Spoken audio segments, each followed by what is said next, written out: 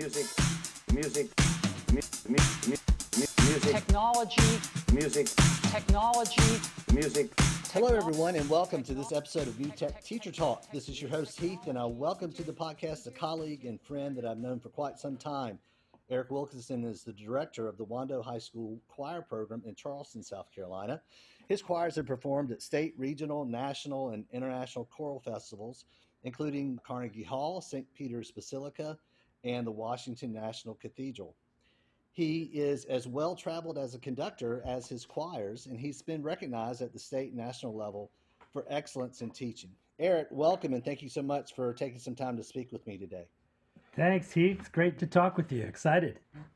Great. Well, let's just jump right in. I want to begin just by asking you to describe your choir program at Wando. How many students, ensembles, class schedule, and so forth, just so we have an idea of the size and scope of your program. Yeah, absolutely. So the Wando Chorus program, we have 5 different choir classes. It's about 270 students. And the 5 choir classes, we've got a men's choir, and then an entry-level women's choir, mid-level women's choir, an advanced women's choir, and then our top SATB mixed choir. So 5 different choirs, most of them single gender, except for the top choir, which is a mixed choir. We've got 3 teachers, director, myself, and 2 associate directors, Matt and Lizzie, who are awesome. And we have a very, very busy schedule and busy program. We've done performances at ACDA and obviously our state MEA performances, and which included a Mozart Requiem performance in the last 2 years. We do 6 major concerts a year and dozens of other minor concerts. We do a lot of traveling. Have done great performance tours, 2 performance tours to Italy, Hawaii. We did last year a big Pearl Harbor performance. We were supposed to be in Ireland this spring, but obviously because of the pandemic that had to be canceled. But so it's a big program, a very active program. There's always something going on and always a performance right around the corner.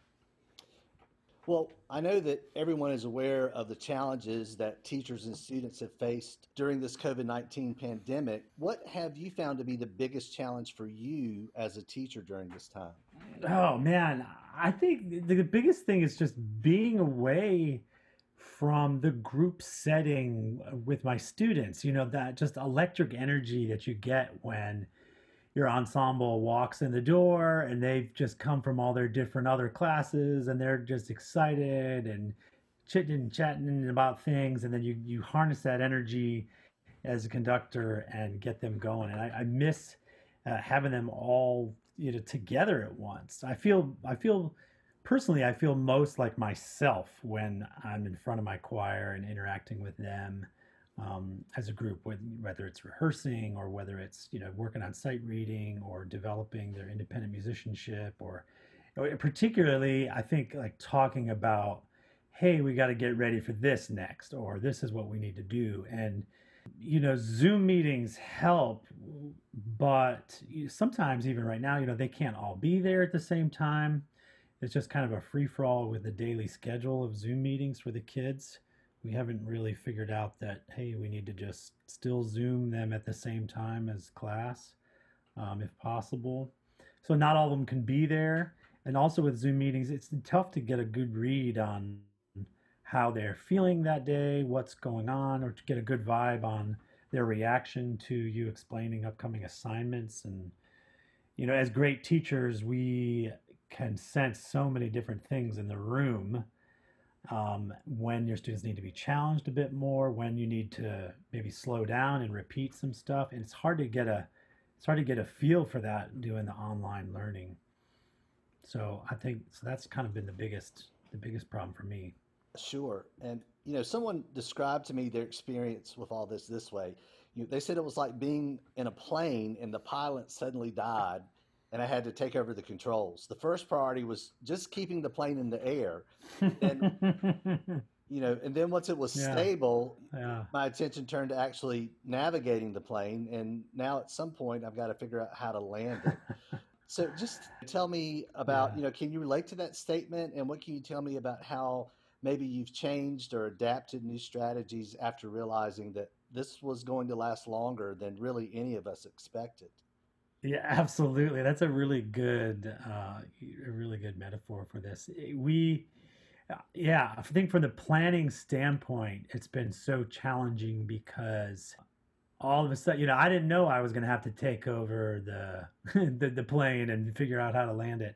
Or if I did, I didn't know how much time I was going to have to study up on how to do all that. I think for us, it was challenging um, here in South Carolina because at first it was just 2 weeks.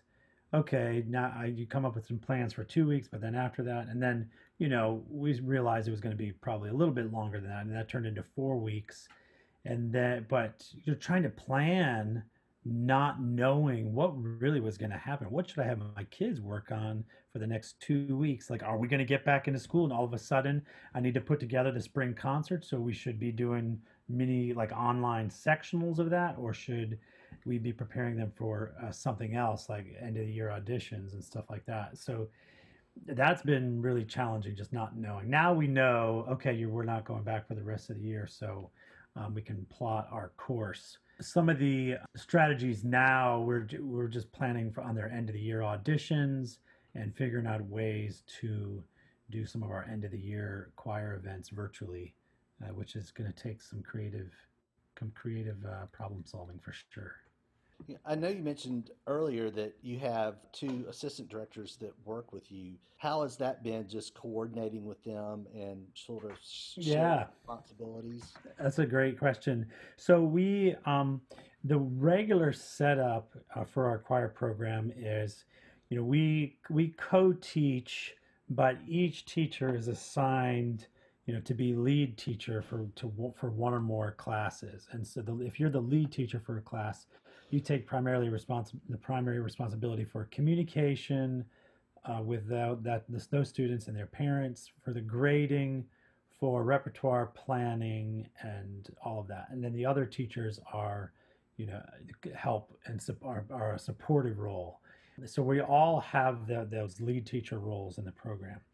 Then what we spend a lot of time in, even in regular circumstances, making sure that all of the choir classes are fairly consistent with what they're doing and how they're doing it.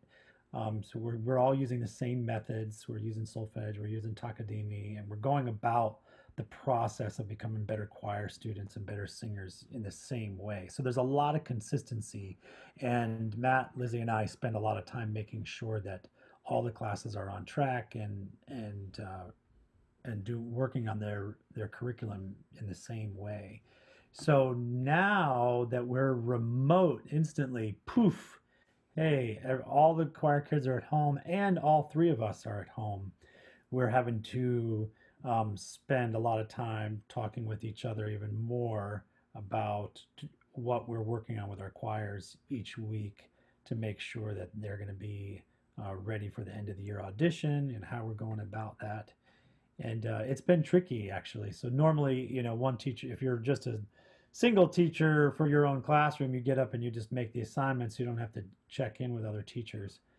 It takes a lot. It takes some additional time, but it's totally worth it because we can then give that much more time back to some special attention to individual students if they need it. And so it'd be impossible to try to um, take care of all the kids and their musical needs and educational needs if it was just me.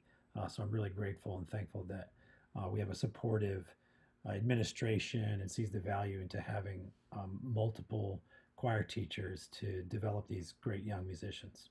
Administration is certainly incredibly important part of that. So, well, let me ask next, and you touched on this earlier, that one of the great things about being in a choir or an orchestra or a band program is the sense of community for the students. And those ensemble rooms are often the first place they gather in the morning before school Hmm. starts, and the last place they go before leaving school, whether it's because they have a rehearsal or it's just because they're coming to check in to see what the scoop is on what happened during the day, you know. So, Yeah. are there any things that you've been able to do to maintain that sense of community with the students while they're away?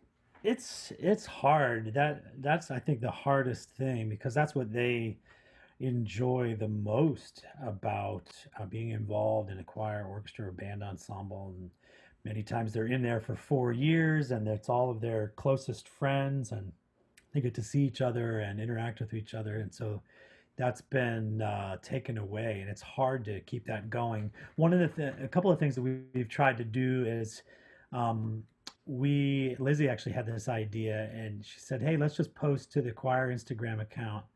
Each of us take a date, and we'll just post fun stuff one of those days each week, just to keep the kids, looking at our Instagram account, and if they're all looking at the same thing, that can be fun. And it's mostly funny and fun stuff, not anything necessarily directly related to like, hey, you have to take this Google quiz or something like that. It's just funny life stuff. We Another thing I've tried to do is I've made a lot of YouTube videos, and just they're mostly YouTube videos to explain the assignment for that week. Because if you think about, great teachers are not just going to hand out an assignment and say, "Good luck, go to it. I'll see you. I'll see you when it's due." We explain things and talk about it in further detail so that the visual learners are reading it, the auditory learners are hearing you, and everything in between. And so I've made a bunch of videos for them, and I try to also include some silly fun stuff in there. And a lot of times my daughters will poke their head into the background of the video, which is real life, and that makes them hopefully feel a little bit more connected, at least still connected to me. So that's the two things that we've been doing. Well, tell me, have there been any particular technology related challenges that you've encountered, or can you tell me about maybe any particular technology resources or apps or tools that you found to be particularly useful? Absolutely. So you touched on this in one of your music tech posts. You can't rehearse an ensemble remotely. It's a pain. What the heck? Zoom Zoom doesn't work. Skype doesn't work. And they don't. I had to point out to them, hey guys, guess what? We can't just all sing together on here and record it and have that be our concert. Really, we can't? Yeah, ready? Let's try. Hey, it's so and so's birthday today. Let's all sing happy birthday. Ready, go. And it was awful. It was the worst thing I've ever heard. Yes. And they're all choir students. And Right. that is the obvious thing, for ensembles. Like this just kills it. This kills us trying to figure out ways to rehearse, and you really can't right now anyway. The technology isn't there. Things that I have found to be helpful, I've been, like I mentioned, YouTube, making my own videos to explain the assignment, and then you just upload it and send the private link to the students. iMovie has been great if I need to make a video a little fancier, with some subtitles and stuff like that. I've done that a little bit. Voice memos are great for practice tracks. Smart Music, they've been doing Smart Music assignments. We were already using Smart Music, thank goodness. And so that was right away. As soon as we went on to quarantine, I uploaded some more Smart Music assignments. And then I've been using just like the Google Suite stuff like crazy: Docs, Forms, Quizzes, Google Classroom, Google Sheets. Those have been my go-to technology resources. Yeah. So, like the Google Suite, is that something that your school or your school system, is that universal in your system or? It is. It is. So everybody has a Google account and then has access to all of those resources. I think that's super important that, these kids are managing, depending on the type of schedule their school is on, anywhere from 4 to maybe 7 different classes, and having Hmm. kind of a central place to go to access all the classes is I think, really important. Right. Well, and it's the easiest thing about being able to email a student, and you don't have to know their email. You just type their name in, and it comes up with their school email account. Of course, they have to check their school email, but at least you can find them really easy, and I don't have to keep some big address book of all my students' names at hand. So that's really helpful. It speeds it up. Sure. So, for some teachers, when all this came about, they may have left their school building one day thinking that they were going to be returning in a week or two. And if they weren't going to go back to resume school, at least maybe they were going to be able to go in and pick up some of their teaching materials to use at home. But then later found out that, wow, we can't get back in our rooms. I know that you fairly recently had a book published with GIA Publications that is full of some great instructional resources for teachers. Can you tell me a little about the book and how you've been able to transfer some of those exercises and skills into the digital world? Absolutely. I just recently published Habits of a Successful Choral Musician with GIA. It has a conductor's edition and a student edition, and it's essentially a fundamentals book or a method book for choral students and for choral singers. And it has in it just everything. It's like a one-stop shop for all the stuff you really want to use. It's stuff that I've been using that is just has stood the test of time over the years. Great little warm-ups, tons of vocal pitch exercises, some ensemble work, rhythm skills, but like over 200 sight reading examples for rhythm, for tonal patterns, mini melodies, advanced melodies. There's a little music theory in there for key signatures, and then some additional folk songs, rounds, chorales, and then musical terms and symbols at the end. So, like I said, it's a one-stop shop for everything you want your choir student learning and doing and using during this time. It's such a great resource for building independent musicianship, which is what we have a lot of time to do right now with the kids, building that independent musicianship. And we were using Smart Music in the class, or Smart Music with Habits, with this Habits book. We were using the book a great deal in class, and then we've been able to use Smart Music with it already. The Habits book is in Smart Music digitally. Oh, And cool. so it was already in there at the start of this year. So when we started using the book, and then when we also started using Smart Music, it's all the same stuff. They're not having to learn a new method book, or it doesn't, it's looking different. It's all the same stuff. So that's been really great. That's been an easy transfer for us in the online learning, and I've been really grateful that we have this resource. Yeah, and one of the great things about Smart Music, along with some other folks out there, is that if teachers don't have Smart Music, they're offering it free. Absolutely, yeah. For teachers that don't have it, they can get it and use it with their students for free through the summer, which is Super cool, super cool. yeah. The great thing I think about using this, which would be so great during this time, is I noticed right away, especially the second week when I was hearing some of the recordings, I realized these students are not warming up each day. They're not doing their vocal pitch exercises like we normally do. They're not singing for 90 minutes a day every day. I can hear that right away. Yeah, as if you wouldn't notice.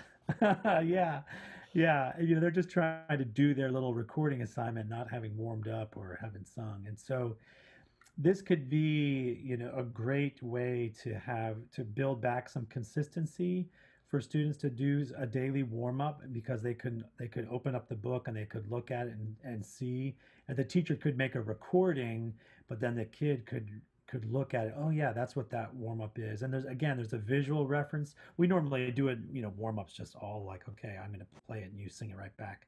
But for these kids, when they're on their own at home, it can be really nice to see the notes and see what those vowels, syllables are supposed to be.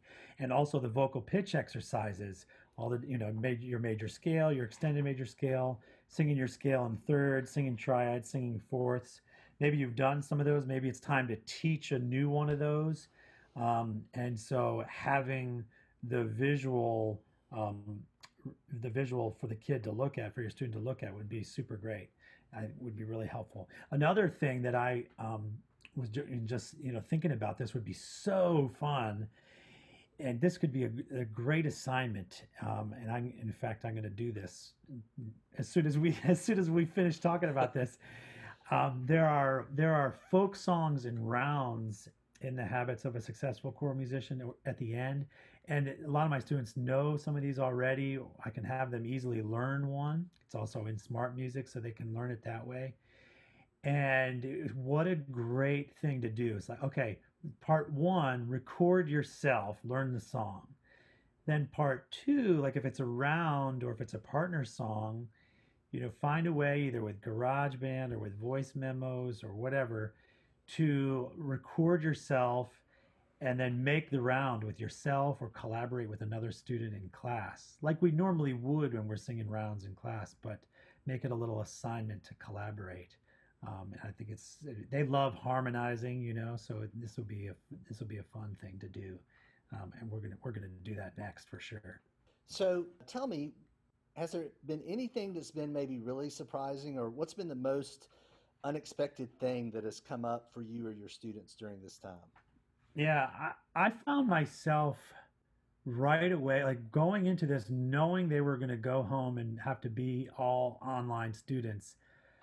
Right away, I found myself teaching them more about what study skills they were going to need to succeed, just as across the board, and succeed and stay healthy and to help their family. In fact, we made a video the first day we were out, Matt and Lizzie and I, and it was pretty fun. We called it the SCHOM video, SCHOM, because it was school at home, and it just had a bunch of tips to help them transition into that time.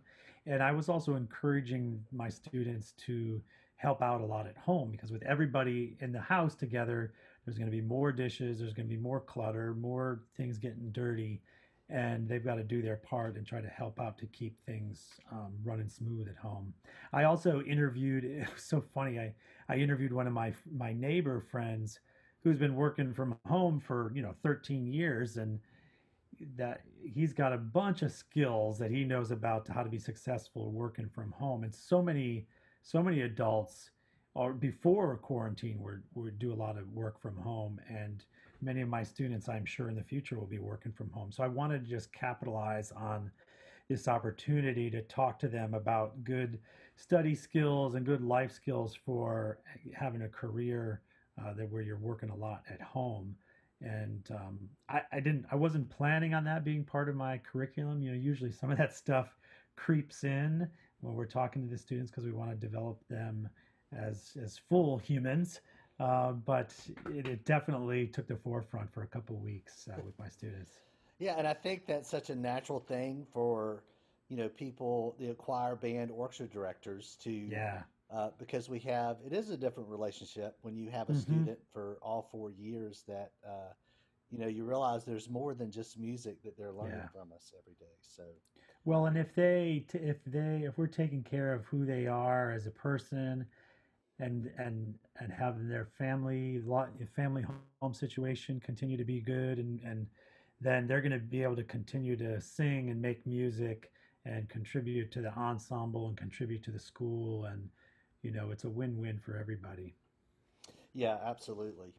For me, I teach in a technology environment every day. So I thought switching over to digital learning was going to be a piece of cake, but I realized pretty quick that it wasn't going to work exactly the way that I thought it would. So I wanted to ask you, since all this started, have you found that your goals and expectations for your students have changed, or have they changed? And what would be your advice to any ensemble director out there who is trying to get all this figured out? I think my goals have basically stayed the same. We're doing a lot less. I expect the same quality out of them, but instead of maybe working on 10 songs at the end of the year, we're working on two or three, and it's just not possible. We still have to do our end of the year auditions, and the expectations for those auditions have not changed. The way we're going about it is changing a little bit. they're submitting a recorded solo instead of coming in and singing it to us live. But we are going to do a Zoom meeting for live sight reading. So that's pretty much where we are with goals, as far as goals and expectations are. But as far as any advice to an ensemble director, I would say, we've never had any time like this before, where we're all still working, but we have no major concerts coming up. And I would say, use this time to reflect or to create or to revise for yourself or for your program. Find fun ways to keep your students singing or playing. This could be a great time to teach composition, improvisation, collaborative songwriting, maybe more than you would.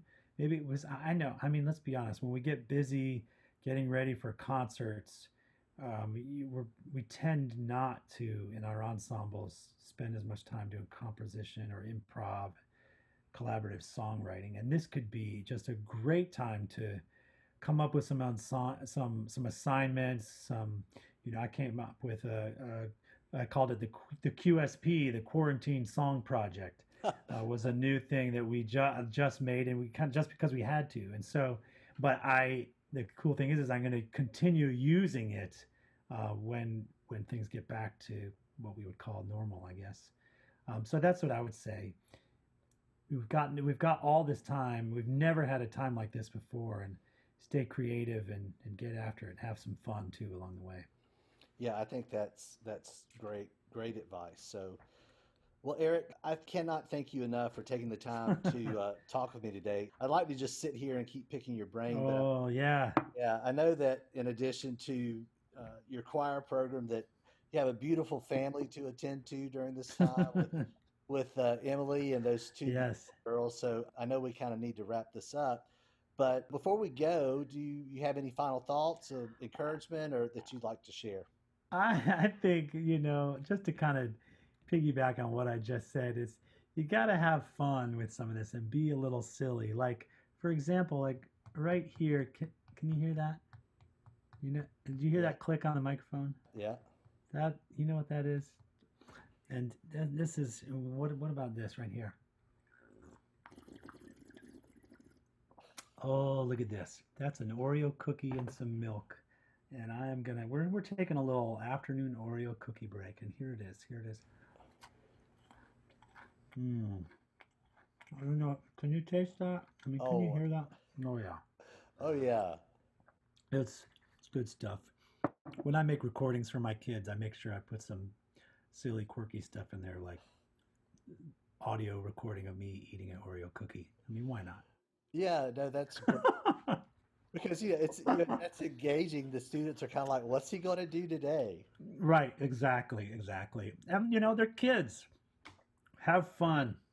Sometimes the online and digital learning can be cold and not have any sort of our personality wrapped in it. And so I would encourage teachers to have fun and make sure you got wrap your personality up into this online learning. Great. Well, Eric, thanks again for your time and your insight today. I appreciate you sharing these ideas and these thoughts. And I certainly wish for you and the family and all your students health and safety as we get through all this together. But hopefully we can continue this conversation again soon. Thanks so much, Heath. I wish the same to you. Take care. And that will do it for this episode of MUTEC Teacher Talk. This has been your host, Heath, at MUTECTeacherNet.com. Thank you for listening. I hope you enjoyed listening as much as I enjoyed making this podcast today. I would also like to encourage you to visit our website, www.mutecteachernet.com. All content on the website is open and free to everyone. You can also find our YouTube channel at MUTEC TeacherNet, and we're also out there on social media on Facebook, Twitter, and Instagram. For all the listeners, I wish you and your families health during this time. Please remember to keep your distance, but also that a smile can go a long way. Advocate, support, inspire, create. The Music Technology Teacher Network. Teacher Network. Music Technology Teacher Network. Teacher Network.